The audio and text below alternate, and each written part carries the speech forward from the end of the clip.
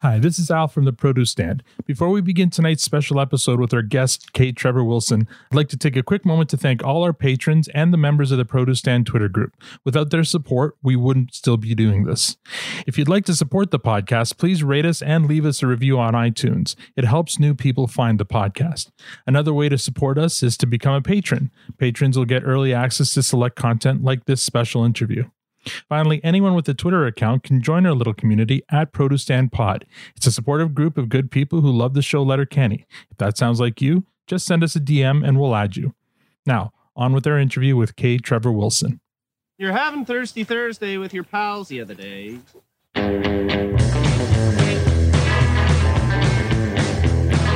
It is not Thirsty Thursday, it is Monday, and welcome to the Produce Stand, a podcast paying tribute about the great Canadian show Letterkenny.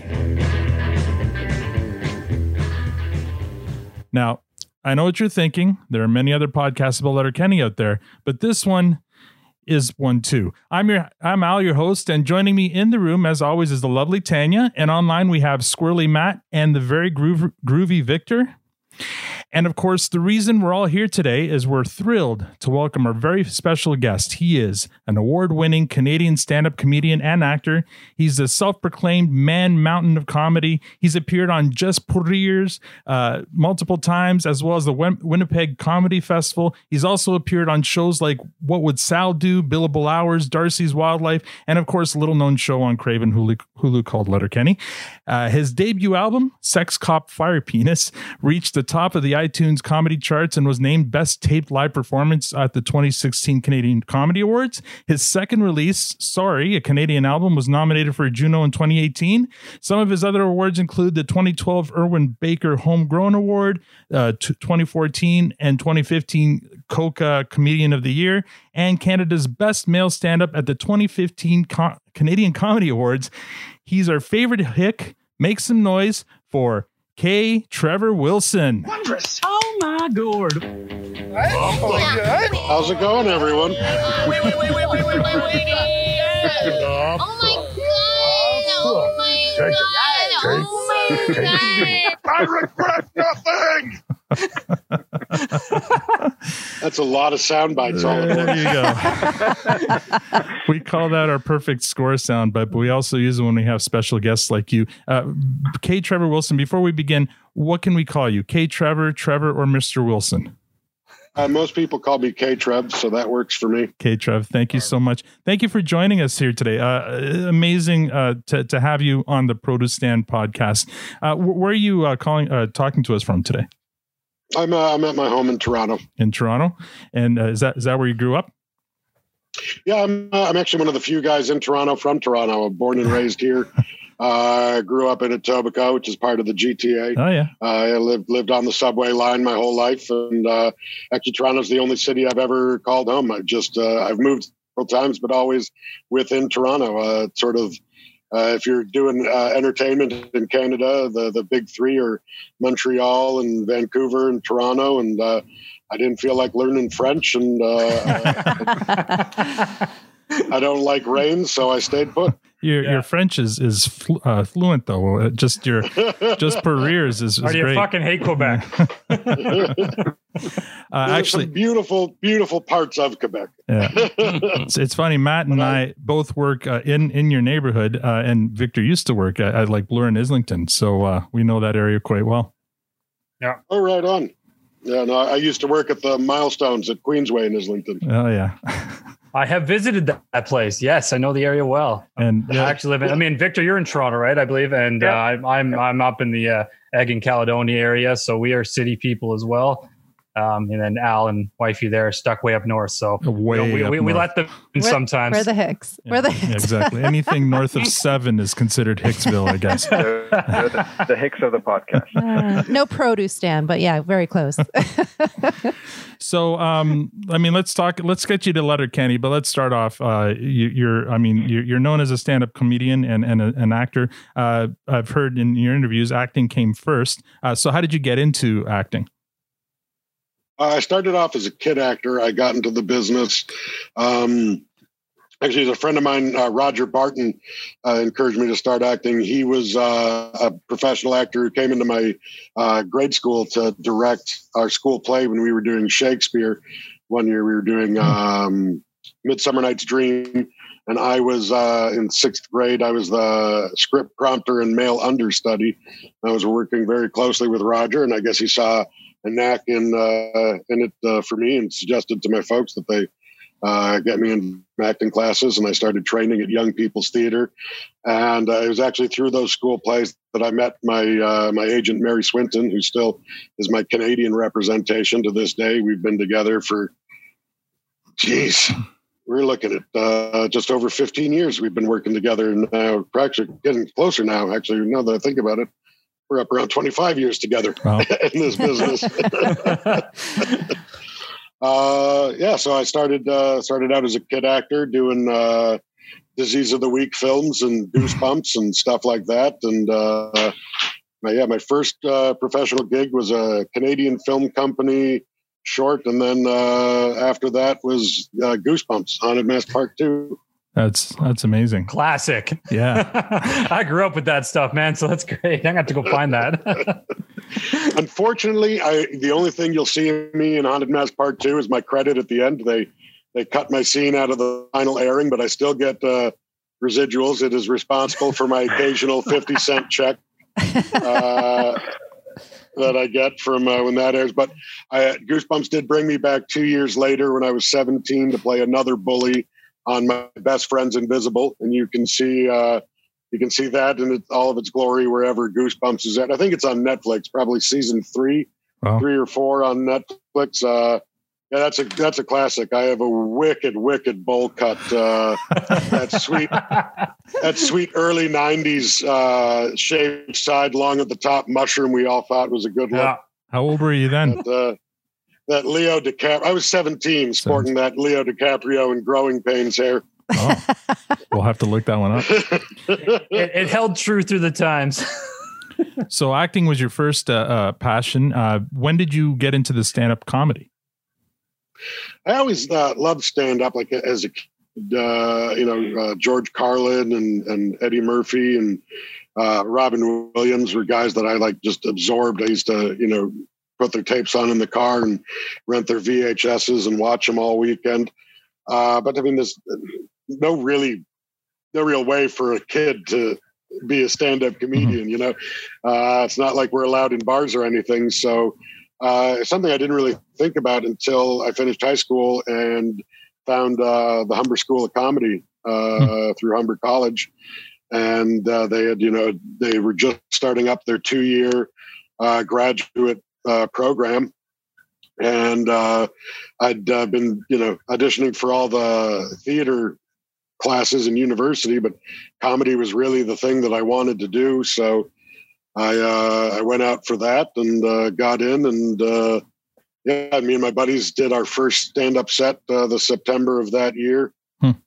Drove out to Ajax, actually, the Ajax Yuck Yucks, because less people are trying to get on the open mic there. In Toronto, you could get on maybe once a month, and that's if you got good with Jack Norman, who ran the open mic back then. But Ajax, you could get up every 2 weeks, and there were just less people. So a bunch of us comics from the program, we'd all call in, and no matter how many of us got on, we'd all caravan out to Ajax every Wednesday and jump up on the open mic, and that's how it started. Can you remember your first time on stage doing a stand-up comedy? Oh, you never forget it. No. You never forget it. It was I had 2 jokes that worked, and one of them was about how bad I was doing. And the other joke was a joke I wrote driving into the parking lot of the club. Wow. All the stuff I had prepared and rehearsed bombed.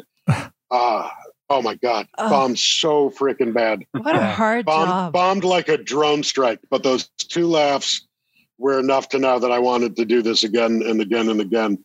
That must be a lonely feeling though, when you're on stage and I mean, all you got is your own stuff to fall back on. And if it bombs, I was cocky because I'd come from so many years of doing theater. Right. I'd been at ESA for 5 years, majoring in drama. I'd already started working professionally as an actor.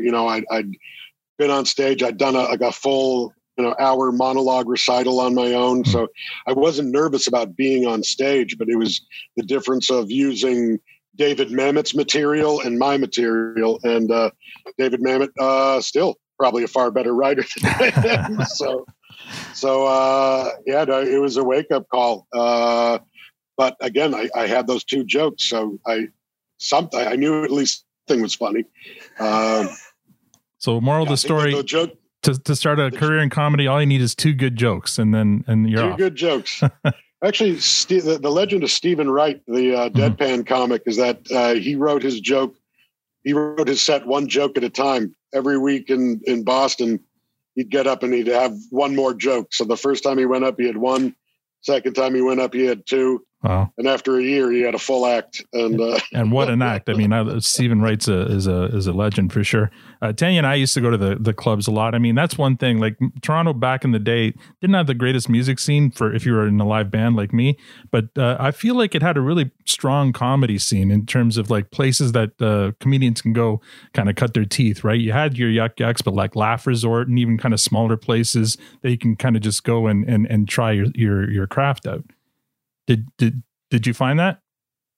Well, I mean, the late 80s and the 90s was the real boom for stand-up. And by the time I got into it, the business was already in a serious decline. Like Yuck Yucks was pretty much the only show in town when I started.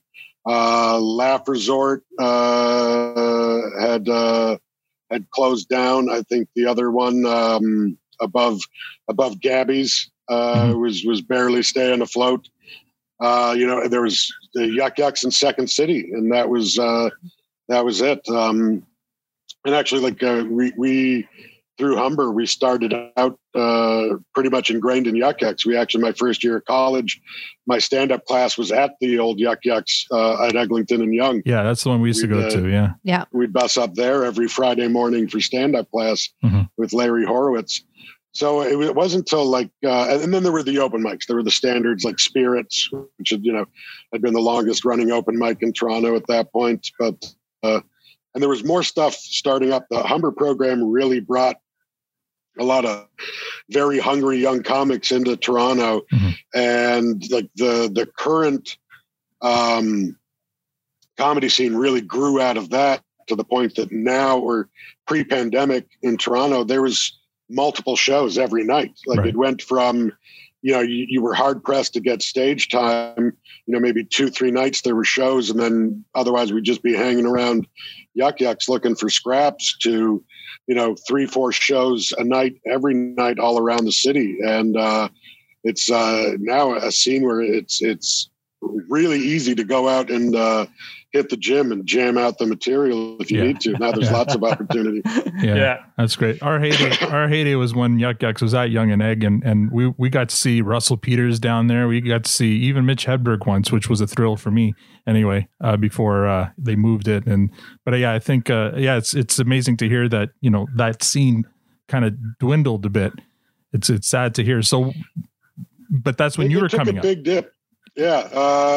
When we were coming up, there was like me and my cohorts in the early 2000s. Everyone was telling us, don't have high hopes, I remember even the first time I got Just for Laughs, people were like, this isn't what it used to be. Nobody gets signed out of here. Nobody gets TV deals out of here. Yeah. Just lower your expectations. And that was where we were at for 10 years. No matter what we did, we were told to keep our expectations low because there's nothing. And then they were wrong, turns out. Yeah. And we're glad they were. Yeah, for sure. And on that note, what would you say? I mean, I know the stand-up role can be quite cutthroat at times, and it's tough, and there's a lot of competition out there. Not in the competition, not the word. A lot of people trying to do it and trying to make it. What was your big break, or what would you have considered your moment where you kind of took it to the next level and hit those kind of platforms? I think my big break was Winnipeg Comedy Festival. It was my first TV, really, as a stand-up.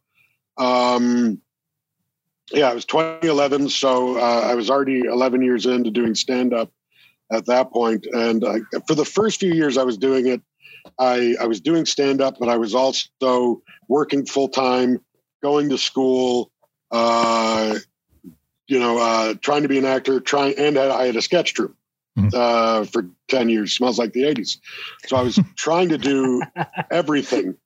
As I always say, I was doing a lot of things okay, but nothing really great, because my focus was split. I was trying to do too much all at once. And, a few years before I got the Winnipeg Fest, I made the decision, like, you got to pick one to focus on and sort of keep the other ones as hobbies, but focus on the one you can control and then get that to where you want it to be, and then work on something else instead of trying to do it all at once. So I picked stand-up because it was the one I had the most control over. I told my work I'm switching to day shifts because I need my nights free. Told my agent, you can get me auditions on my day off, but I'm making stand-up my focus right now because it's the one I can. He's like, sketch troupe, you need everyone to be as committed as you. You need everyone to want it as bad as you want it. Acting, you never know, who you're going up against, whose uncle, cousin, nephew you're going up in a role for. The number of times I've been up for a part and they're like, we literally have no idea what we're looking for. Like I got a call and it's like, we decided the character was black. So you were really good. You were really good, but we just can't use you when we've decided to go in this direction with the character. And it was like, that's really out of my hands. If the character's black, I'm definitely not the best choice to play that character. So many things happen in acting. I remember I got cast once in a movie with Vanessa Redgrave, and that was probably going to be my big break. I was cast as a leader of a gang of teenage thugs in a movie with Vanessa Redgrave, and I didn't even know I got the part because I found out from the casting director a year later the whole project got scrapped because the director punched out the producer at a party. Oh, no. And oh, my gosh. So before they were even able to send us the contract, the money pulled out and the project got scrapped. I didn't even know I had the role till a year after it had been canceled. That's an agent who's just trying to protect your ego there. So that was like, so, but stand up I could control. So I threw myself full into it. And because I'd been doing it for so long at that point, when I decided to make it my focus, to a lot of people, I seemed brand new because I had just sort of been, to some people, I'd just been on the fringe, sort of a hobbyist for a long, long time because I never 100% committed to it. But when 2011 rolled around, I impressed Laura Ray at a chance meeting. Laura Ray was the artistic director for the Winnipeg Comedy Fest, and she happened to see me doing Boyd Banks's show at the Underground Comedy Club. And I talked for 15 minutes on one subject, and that's pretty much the whole format of the Winnipeg Comedy Festival. So Laura went to bat for me and got me my first TV spot. And then that opened the doors. The following year, I got Homegrown at Just for Laughs, which is where I won the Irwin Barker Best Newcomer Award, which, it took me 12 years to become the best newcomer in Canadian comedy. The overnight success that took 12 years. So, if you're 5 years in and you're like, boy, my career is really slow, it took me 12 years to become a newcomer in the Canadian comedy industry. It's crazy. And then from winning, and I won Homegrown, which led to me getting JFL 42, which led to me opening for Louis C.K. and Patton Oswalt. Wow. And then sort of after that, for years I had been just cold calling and emailing clubs across Canada trying to drum up work, and I'd showcased to be on the Yuck Yucks roster 6 times and had been passed over every time. But after Homegrown and Louis and Patton, everyone got back to me. Yeah, they couldn't say no. And I had a career. And I think it was also around 2012 that my day job. At the time I was working at Kelsey's, and I started getting busy enough with the stand-up that they stopped putting me on the schedule. No one ever fired me, and I never quit. I am actually still technically employed by Kelsey's. Oh, you can go do some shifts every once in a while? You got to fall back, eh? I talked to the old kitchen manager a few years ago, and he's like, yeah, actually, you are still in our books. It's an ongoing joke. They probably owe me severance pay, if I'm being honest. Maybe that's why they won't fire you. You should just show up for a shift one day and just see what they say. Oh, God. You know what? I actually enjoy cooking so much more now that I don't have to do it professionally. Sure. Now, you know, I just like baking without time constraints and people. What's your favorite? It's too cold. What's your favorite thing to make? You know what? I mastered my banana bread recipe this pandemic, so I've been enjoying that. Streusel is everything right now. A good streusel coating. We're all about that. It's all about the topping. Yeah, all about that in this house. And I make a mean goat cheese stuffed chicken breast, but that's actually that's actually a Milestones inspired recipe. That's something that's two flavors I learned were delicious together there. Yeah, that was like the 2011 getting Winnipeg, and then Just for Laughs.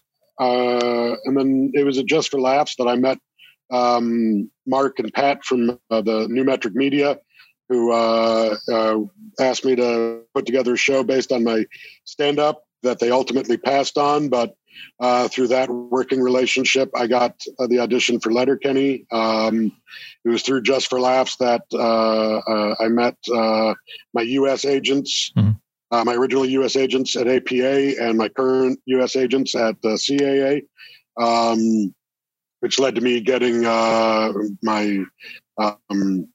led to me meeting Jimmy Kimmel. Actually, I got roast battles through JFL, which led to me meeting Jimmy Kimmel in the bathroom, which led to me getting invited to do Kimmel. I probably have the weirdest show about getting asked to do stand-up on Kimmel because I met him literally, it was like after the roast battle shoot where he was the judge. I was coming out of the stall in the bathroom having just dropped a deuce. And, Jimmy and his cousin Sal were heading into the bathroom to use a urinal. Not the same one, each other. Hopefully not, no. But Jimmy started up a conversation with me, and I thought it was just going to be like a quick, hey, hello, how are you? But he kept talking. And so I'm like washing my hands, standing by the door, like really wanting to get out of there because of what I just did. But Jimmy wanted to chat. So we had a nice long conversation while he was taking a piss. And then he flew home that night and told his producers to track me down and offer me a spot. Wow, and, that's so cool. I actually hold the distinction of being the first comedian like filmed live at a regular taping for Jimmy Kimmel. Traditionally before that, they had just block shot all the comedians over like a 2-day or 3-day period and then kept the performances in the can. And whenever they needed a comedian, they just threw one of the pre-tape performances on. Really? So I was the first guy who live taped his performance and then got invited to the couch. I was the first stand-up to get the couch invite from Kimmel because I was the first stand-up to perform with the possibility of getting the couch invite. Yeah, well, you don't have to lead with that. You can just say that you got the couch invite because that used to be a big deal on the Carson show, right? If you got invited to the couch, you'd made it as a comedian. So that was that was a huge deal. Yeah, and Jimmy was great, and his warm-up comic Don Barris is also terrific. Actually, after the show, Don took me around to some of the clubs and introduced me to some people, and they were incredibly generous and nice on that show. I still have the card with my name from the door to my dressing room. I have that framed above my bathroom. Oh, that's amazing. That was a great. Taught me a lot actually about television. In Canada, we don't have the same TV opportunities, and when we do get TV, our sets get vetted a bit, but preparing my set for Kimmel was the most hands-on I'd ever had the producers for a show be with a comedy set. And it was really weird because I'm known for my long form storytelling. I'm known for my long drawn out bits, and they didn't want me to do, like 1 5-minute bit. They wanted 5 minutes of like a best of just little jokes. And there was about 6 producers, and they'd all send me their notes after every tape. And it was about 4 months back and forth. Like I got my set approved probably 2 weeks before I flew out to LA to record it. And it was what finally did it was I literally included one note from each producer in the set. Like at some point they'd all sort of put their favorite joke into the note. So I just put each of the producers' favorite jokes into the set. And I realized the whole process was just to give the producers the moment to turn and go, I told him to do that. That was the whole. That's crazy. I just had to give. To be fair, it worked. Yeah. It did. Yeah. It was a solid set. It was a good best of. But it was a good set. It was that really interesting experience of navigating the business side of this. Is okay. I've got to give each of these people their moment in my set and include each of their notes. I can't just go with what I think is best. It was set by committee on that one. Wow. And then, I mean, the flip side is when I do Just for Laughs this year, I send them my set and they go, cool. Yeah. They let it ride, eh? Well, yeah. So let's see. Your comedy's rolling around 2014, 2015. You win the Comedian of the Year 2 years in a row. Is that right? I won I think I've won the Coca Comedian of the Year 4 times in total. I won it 2 years in a row, and then my buddy Nick won it, and then I won it again, and I won it again a few years ago. And actually, I think my buddy Dom Perret still has the trophy. He picked it up for me because the awards have always fallen during a Letterkenny shoot. So I've never actually been to the Coca Awards. I think a couple years I was able to do a pre-tape message for him. And then the last one, I didn't even know I was nominated. I'd only done 2 college gigs that year. So I was really surprised, but yet Dom still has the trophy. And I mean, that's fun. That's just Coca is the association for college entertainers. So they do a big annual event where people come and perform and try to get hired at colleges around and universities around Canada. And so Coke is sort of the organization behind that. And I mean, it's a great showcase if you can get on, and it's lovely to be a favorite of campuses across the country, and it's always a fun prize. I mean, you always like hearing that you won an award. Sure. Oh, for sure. Yeah, exactly. Absolutely. And it sounds like a fun gig going from college to college and doing those shows. They can be a lot of fun. They can be odd sometimes. Like I got in trouble once for telling a joke about dolphins and how I don't trust dolphins because they're known sexual assaulters. It's a true fact. It is a true fact. I've heard it. You are more likely to be sexually assaulted by a dolphin than eaten by a shark. Wow. And so I have a whole bit about this fact. And then afterwards, the organizers, I was doing Western, and the organizers were upset at me for joking about sexual assault. And I was like, yeah, but I was talking about dolphins. And they were like, well, it's still very inappropriate at a campus to joke about sexual assault. It's like, but it's dolphins. Like, I'm hoping your school full of university students can understand the difference between people and dolphins. And, both are mammals.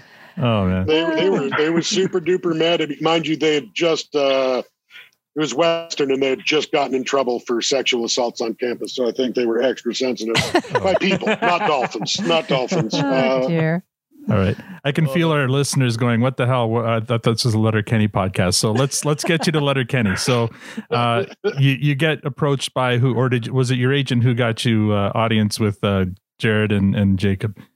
The audition came by the old-fashioned way. I got an email from my agent saying there's this new show Bell's making called Letterkenny, based on this web series, and I'd been familiar with the web series. I discovered it through Funny or Die. I think at some point Funny or Die was airing it as Canadian as fuck, I believe they were calling it. So I'd been a fan, and I'd actually talked about the shorts on my old podcast, the Cal and K-Trev podcast that I used to do with Cal Post. So I was a fan going into it. I was really excited that this was coming to TV, and I knew I wanted to be a part of it because I thought it was just really fresh and sharp and original and unapologetically Canadian, which I loved. So I did my homework on the Letterkenny one. I watched the videos that they'd sent. I watched all of the online stuff, and I really worked at matching Jared and Nate's pacing from the original shorts. Because if you'd seen my stand up, again, I'm the slowest talker in professional speaking. So it was a challenge, and I went in there and I wanted to give them something a bit different. So in my audition, I started flirting with the S's and the malapropisms, just the turn of phrase and the broken pronunciation. It worked out. It was an interesting road. I discovered years later from Kiso that, about season 2, I'd heard the rumors that Squirrely Dan was originally written for Petronevich to play. Yeah, we're unfortunately, fortunately for me, Dan couldn't take the role at that time. He had, I know he had a part in Suicide Squad, and he had a couple other things happening in his personal life that prevented him from committing. So he had network approval, like he was all ready to go, but then he had to step back at the last minute. And Bell had been pulling for me. I know Bill Lundy over at Bell at the time was a fan of mine, and the new metric guys were a fan of mine, and so I was number 2. So they went with me, and I got network approval and all that jazz, and I came in, and it was funny because like the part from Dan leaving before they met me, but when they hired me, the part had been reduced slightly because they weren't 100% sure. Jared hadn't worked with me, and he didn't know me and what I could do. Jacob hadn't worked with me, and he didn't know me and what I could do. So some of the original scripts had been rewritten. Some of my Dan speeches had been given to other cast members, and then I drove up to Sudbury, and we did our first table read. And after the first table read, Jared patted me on the back and went, "I'm going to go give you back all your speeches now. I think you're going to work out just fine." That's great. That's amazing. And just to sort of, for those listening along, if they're not sure, Dan Petronevich plays Murray. And when I heard you say, I think I was listening to the Q interview. I think that's where you talked about this as well. It blew my mind. And trying to revision the entire show and I love Petronevich and how he does McMurray is one of my favorite characters as well. But trying to see him playing Squirrely Dan was, it kind of flipped my whole universe, and I'm glad it panned out the way it did. It's so amazing, but it really was a bit of a wow, what it could have been, what if moment. For sure. It's for me, it was one of those happy accidents, and I think ultimately the character of Squirrely Dan has grown into such a soft, cuddly guy that fans quite enjoy. And I, Dan, his Squirrely Dan would have been great, just different. Yeah. Absolutely. But if you go back and watch season 1, especially, you see how different the writing was for Dan. He was a bit more mischievous. Yeah. There was a lot more celebration of his checkered past. Like, well, it led us to question, because when the whole Professor Tricia thing would come up, that you were going to women's studies classes, we wondered whether they were court ordered because of so your shady past with the schneef and the. It was Professor Tricia is one of those things that literally just a name I grabbed out of the ether in a random improv on set, because in the script it just had me storming around pissed off. And I threw together this quick little grumbly Yosemite Sam style rant, just muttering and cursing to myself. And I thought, like, wouldn't it just be a scream if Dan was in a women's studies class online? and I threw that out there, and just spitball, and you throw it up there and you see what sticks. And the guys loved the Professor Tricia gag, and it just became this running thing. I mean, she's almost become the Maris of Letterkenny. There's this figure that we hear about but we never see, and except, and then, even in Letterkenny, I was going to say the school teacher is it Tricia, the same person? I believe that's a loving nod. Okay. Whether or not it ends up being that our grade school teacher went on to become a university level women's studies professor remains still to be seen.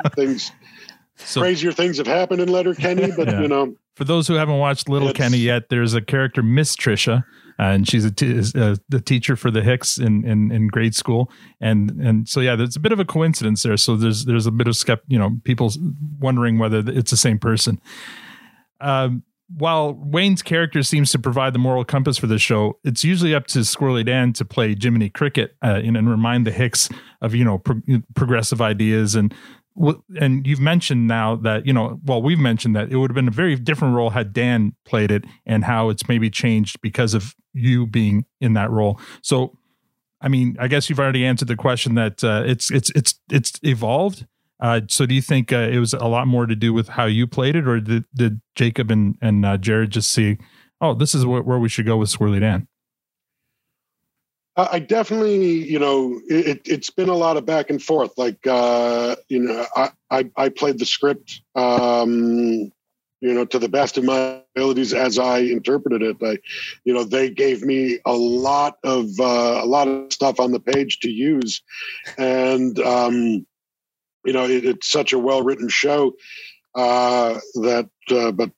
but at the same time, they've always paid attention to how we play the characters and what we bring to the characters. And there's always been an encouraged sort of back and forth. If I get an idea, Jared's always encouraged us to bring it to him, and he loves collaboration. And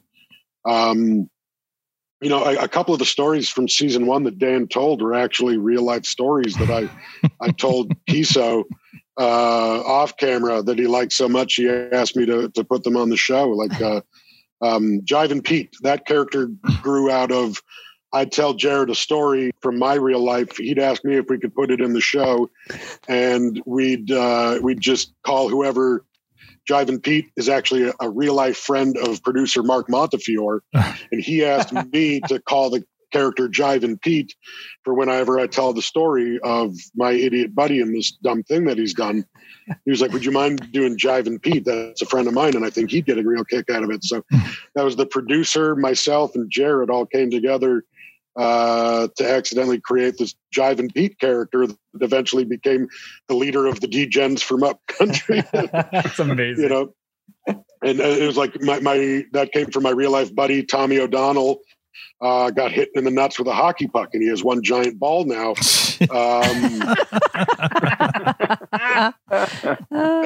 He actually,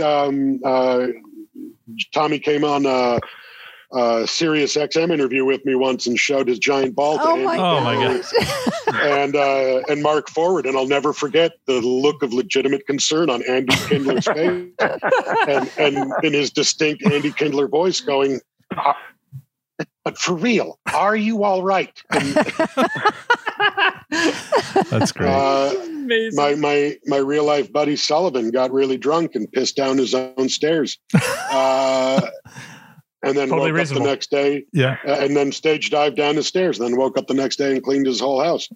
And I told these stories to Jared, and he was like, "I like him. You want to put him in the show?" And then Mark asked us to call the character Jivin' Pete, and out of that collaboration grew that character. But getting back to the original point, I think me playing a softer Dan helped lead to sort of the more progressive, positive, ally Dan. And also it worked well with, we kind of needed that voice in the show anyways. Mm-hmm. And, because that is where the world is going.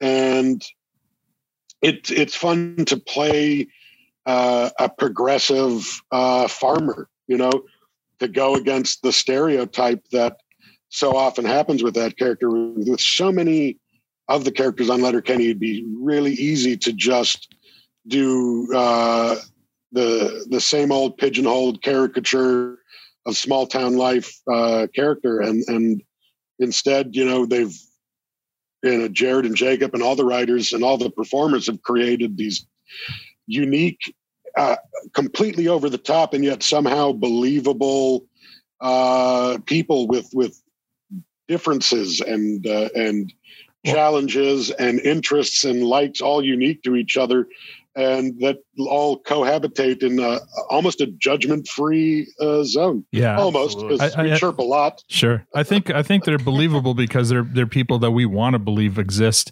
I think they're grounded some in reality and in the stereotypes, but also like we want to believe that in rural Canada or U.S. that it's possible to have forward-thinking, progressive, quote-unquote hicks, right? Yeah, and I think that's really what was drawing so many people to this show. I mean, you guys are 9 seasons in now. And actually, a lot of our listeners are in the U.S. We have listeners as far as Australia, overseas. And of course, you're in Canada. But like the progressive nature of the show, and no topic is really off grounds in this place. But they're always tackled in such mature yet fun ways. I wouldn't say mature. No, maybe not mature, but they're in such fun, smart ways to draw attention to the subject. And it's brilliant. And it's such, like, I can't imagine what it felt like just to be a part of something. Like, you're 9 seasons in now. Did you ever expect this to become what it is now? I mean, we always knew we were making something good. The first season, I would often say to the gang, either this show's brilliant or we're all stupid. Because we were laughing so much making it and got so much enjoyment out of doing the show. And it was like, there was this real buzz in the air. Like, I think we're making something special here. But there's no way to predict it, especially in Canada, where we are notoriously defeatist against our own product. Like, Canada has really low self-esteem in their own projects. It's something we don't give ourselves a fair shake sometimes. We've all been like, oh, Canada, and change the channel on our own stuff. We've all been guilty of doing that. And we weren't on a channel. We were the very first 100% streaming Canadian show, and the flagship show for a brand new streaming service. So it was, everything about the waters was untested, and everything in the history books told us this probably wasn't going to be a hit. And the one thing we had going for us is that we were already a successful internet property. They'd hit the 1 million views on almost all of their videos before we even turned on the camera for the first time. So we had that going for us, but it was, a lot of shows that had been big on the internet and tried to translate to TV, didn't last either. So there was no guarantee. And then it took off like gangbusters, even as far as just a Canadian show goes. Like, and Bell threw their support behind us in a way that, very few Canadian productions get support. I mean, buying us ad time during the Super Bowl. That's amazing. To announce our first season like that showed a commitment to us too. And a lot of credit's got to go to Bell for actually, getting off their wallets and putting some real support behind the show. But, the fan reaction was great in Canada. And then it became this underground hit. This, I attribute the military actually a lot to helping get the word around about Letterkenny. I found out a few years ago when Nate and I were doing a show for about 5,000 Allied troops that Letterkenny had been included in the homesickness packages sent to soldiers serving overseas. Wow. They would get USBs with like Canadian TV shows on it that they could watch so to feel like they were a little bit closer to home. And what ends up happening, troops are stationed with troops from other countries. And once they watch all the videos on their stick, they start trading USBs with other countries. So a lot of Canadian soldiers discover Australian and British and the shows and vice versa. So the Americans, the Aussies, the Kiwis, and the Brits all discovered Letterkenny through the troops, and then went back home and started trying to find it. Snowbirds heading down to Florida. Mm-hmm. We're spreading our word. I met a guy in Minnesota a couple of years before we hit Hulu, and he told me he would get episodes of Letterkenny mailed to him on CD-ROM from his buddy in Florida, who would get them from a snowbird whose son would burn episodes onto disc for him so he could give them to his buddies in Florida. We became big in Ireland because we accidentally took over the Letterkenny Ireland hashtag. We were hashtagging everything Letterkenny. Yeah. So in Letterkenny, Ireland, they all started getting these updates from behind the scenes on our TV show on the feeds. And they're like, what is this? And a couple months after our show debuted, there was a whole article about us in the Derry Daily News in Derry, Ireland. The headline was, "We found another Letterkenny, and it's full of Canadians." That's great. Kate, Trevor, I want to be respectful of your time. Can we get another 5 minutes with you? Just have a few Sure. All right. Just a couple of listener questions. Let's see. Our buddy Stephen Walker, he really wants to know what your favorite episode was. Oh man, we've done so many good episodes. Personal favorites for me, the cookout episode was a great one because of the giant brawl, like the giant massive fight scenes, the Battle of the Bastards. Coincidentally, we just reviewed and recapped that episode this past week. Good. It's a great episode. We love it. And yeah, my like watching that scene, I'm like, wow, that's a really you guys got a lot of fight scenes, but that one there seemed very epic, like almost like Braveheart level, where you guys are charging at each other in slow motion, and it was that was exactly what Kiso was going for. Yeah, that he wanted that Braveheart level fight. I always love that because Radass and I had worked out this whole big fight thing, and then when we came up with the bottle shot over the shoulder, it was like, well, that just sort of defeats the purpose of all the other stuff we choreographed. And so we choreographed this whole thing, and then then this one spot was just, well, that's better than everything else we came up with. And we just went with that. And yeah, that was the year we got a budget for breakaway glass. So that was a really fun year. So that explains the Canada Goose episode. You guys spent your budget on that. That was Battle of the Bastards and Canada Goose. Yeah, we had so many breakaway bottles that year that they were just like, "Yeah, you can break another bottle. Go right ahead." So we were just relishing it. That's awesome. Actually, you know what? The Canada Goose episode was a ton of fun. If anything, just to zip around a closed golf course in the golf carts all day. The McMurrays almost flipped theirs. They were having a bit too much fun. I have no doubt about that. But, seeing their scene of...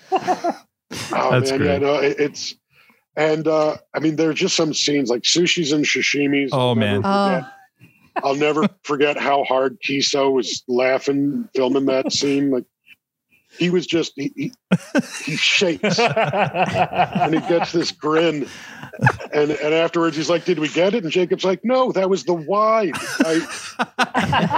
You ruined corpsed that whole take." That's one of the most common comments, with any of our listeners is that how many takes did it take to get that scene? It must have been forever. I mean, have you ever had like any scenes that were like in jeopardy if you're not getting them because you can't get through them? No, I mean, we've never really. I don't think there's any scene that we've almost lost due to. We're pretty efficient and we're good at turning around. I mean, there have been times where we've gotten to the okay, like seriously, get your shit together, right, and get this scene done. Like I remember one scene when the hockey boys were doing their poo puns with hockey player names. Yeah. And Hersey did about 15 takes where he said Seku Koipu instead of Saku Koipu. And like every take would cut and Jacob would lean out. It's Saku, not Seku. And Hersey's like, right. Yeah. Saku, action, Seku. Shit. And eventually the Jacob came out of the garage, the video village was set up, and he was like, for the 1,000th time, it's Saku Koivu. He's a goddamn personal hero of mine. Just say Saku Koivu. That's great. So yeah, just some more listener comments. Crystal, she had asked about how you came about with Squirrely Dan's unique way of speaking, which you've already answered. But thank you, Crystal, and also our buddy Redbeard from out east. He just wanted you to know how incredible this show is and how it's helped him, and he assumes many others get through the whole pandemic. And I mean, it's true for us. Even my first time watching it was back in May because of the pandemic. So this has definitely helped us get through some tough times. Yeah, I would agree. Like this show really became real during the pandemic. I know Al, I'd let Al onto the show. He fell in love with it and he reached out and said, "Hey, you want to do a podcast?" Mm-hmm. And now we're into season 4 and we're just loving every minute. And I mean, we're so thankful you're here. And I don't know if you knew this, we actually had Plywood on the show last season. I know that Plywood was the one who suggested I do this. Pat's a great guy. Yeah. I mean, not many people know this. But I mean, well, I guess your listeners do. I mean, Plywood, who is not only one of our skids, but he's been on our crew for the past several years as well, working with our grip team. And Pat's a great guy. He's definitely walks to the beat of his own drum. He's a unique Pat, and but I appreciate that about him. He's a good guy, sweet kid. I love him to death, and I'm glad that our backup skids are getting more play and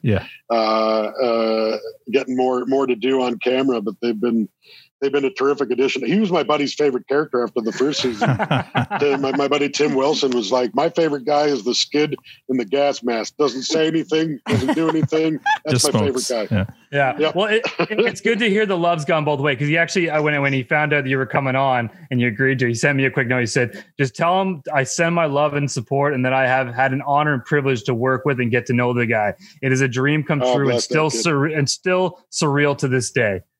So that's from Patrick. He's a great guy. I love Pat. Okay, let's. Letterkenny's like a family there. We all love each other. Yeah, it sounds like it. So we've got some speed questions to really get to know you. The purpose of these is just to answer off the top of your head. Don't think about it, and let's see how you do. You ready? Okay, here we go. Coffee or tea? Coffee. Tim's or Starbucks? Tim's. Cats or dogs? You know what? I gotta say cats. My mom was allergic to dogs, so I never had any. Oh no! Does Jared know this? Yeah, Jared knows this. He wants me to buy my fiance a dog. Jared, whenever my fiance is like, does Jared like me? He's like, he tells me to marry you and buy you a dog every day. So yes, he likes you. Nice. If your life was made into a movie, who would play you, or who would you like to play you? Let's see. Probably Jack Black. Oh, yeah. Whoa, I like that. Yeah. Or Seth Rogen. Yeah, that'd be great too. Dinner with anyone, dead or alive? The cast of Monty Python. Monty Python. Wow. Nice. Your best vacation? Maurice and I took an amazing trip to Jamaica a few years ago. That was really, really wonderful. I almost passed out from exhaustion at Bob Marley's house. It was a great time. Jamaica's beautiful. Window or aisle seat? Aisle. Beer, wine, or liquor? Beer. Very good. Early bird or night owl? Night owl. And if you could be somebody for a day, who would it be?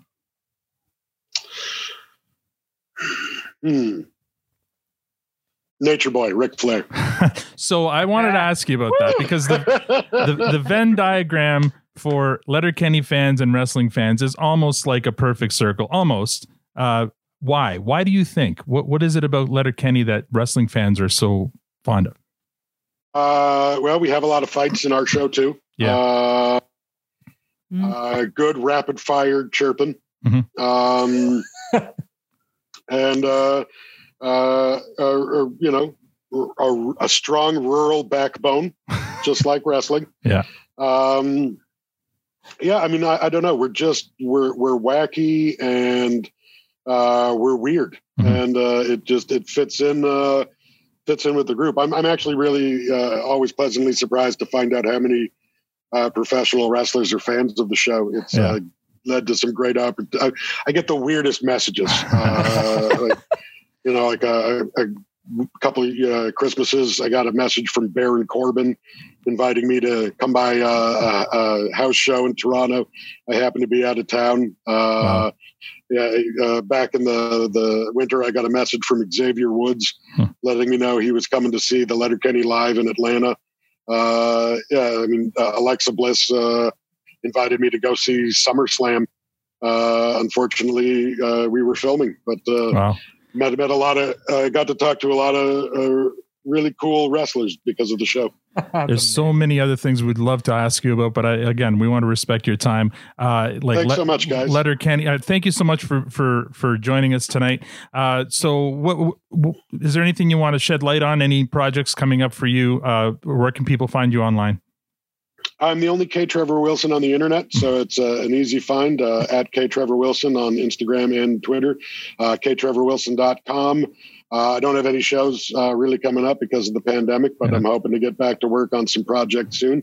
I'd love to talk about them, but I can't. We're back to work on Letterkenny in May. You can buy T-shirts from my T-shirt shop at belowthecollar.com. And you can buy my records at comedyrecords.com or ktrevorwilson.com. Yeah, vinyl. I mean, I wanted to ask you about vinyl comedy records. Like they're making a comeback too, and it seems like you're spearheading that, or am I just not? We're all about doing the collectible limited edition vinyls over at Comedy Records. We found a good vinyl producer, and it's just. I made the decision on my first record not to do CDs just because I didn't want to carry them around everywhere I went. And the download cards were easier, but there's something beautiful about vinyl. Like even if you don't have a record player, it's just you can frame the they're beautiful. Vinyl just feels like a bit of artwork almost, and it's of the tactile physical ways to listen to something, it is by far the prettiest. Absolutely. Thank you again, K. Trevor, for joining us today. And we're going to play us off here. That's a pleasure, sir. That's all we have for this episode. Later this week, we'll have our regular Thirsty Thursday episode where we'll recap and review episode 4 of season 4 Letterkenny Talent Show. Please rate us on iTunes. If you like the show, if you'd like to support us, become a patron. There's a link on our Patreon website, our Twitter profile at ProduceStandPod. We also invite you to visit our website, theprodustandpod.com, for episode recaps and lists of our favorite episodes. Thank you for joining us. Now we're going to hoover some schneef with our new friend Trevor. No, we're not. We're not going to do that at all.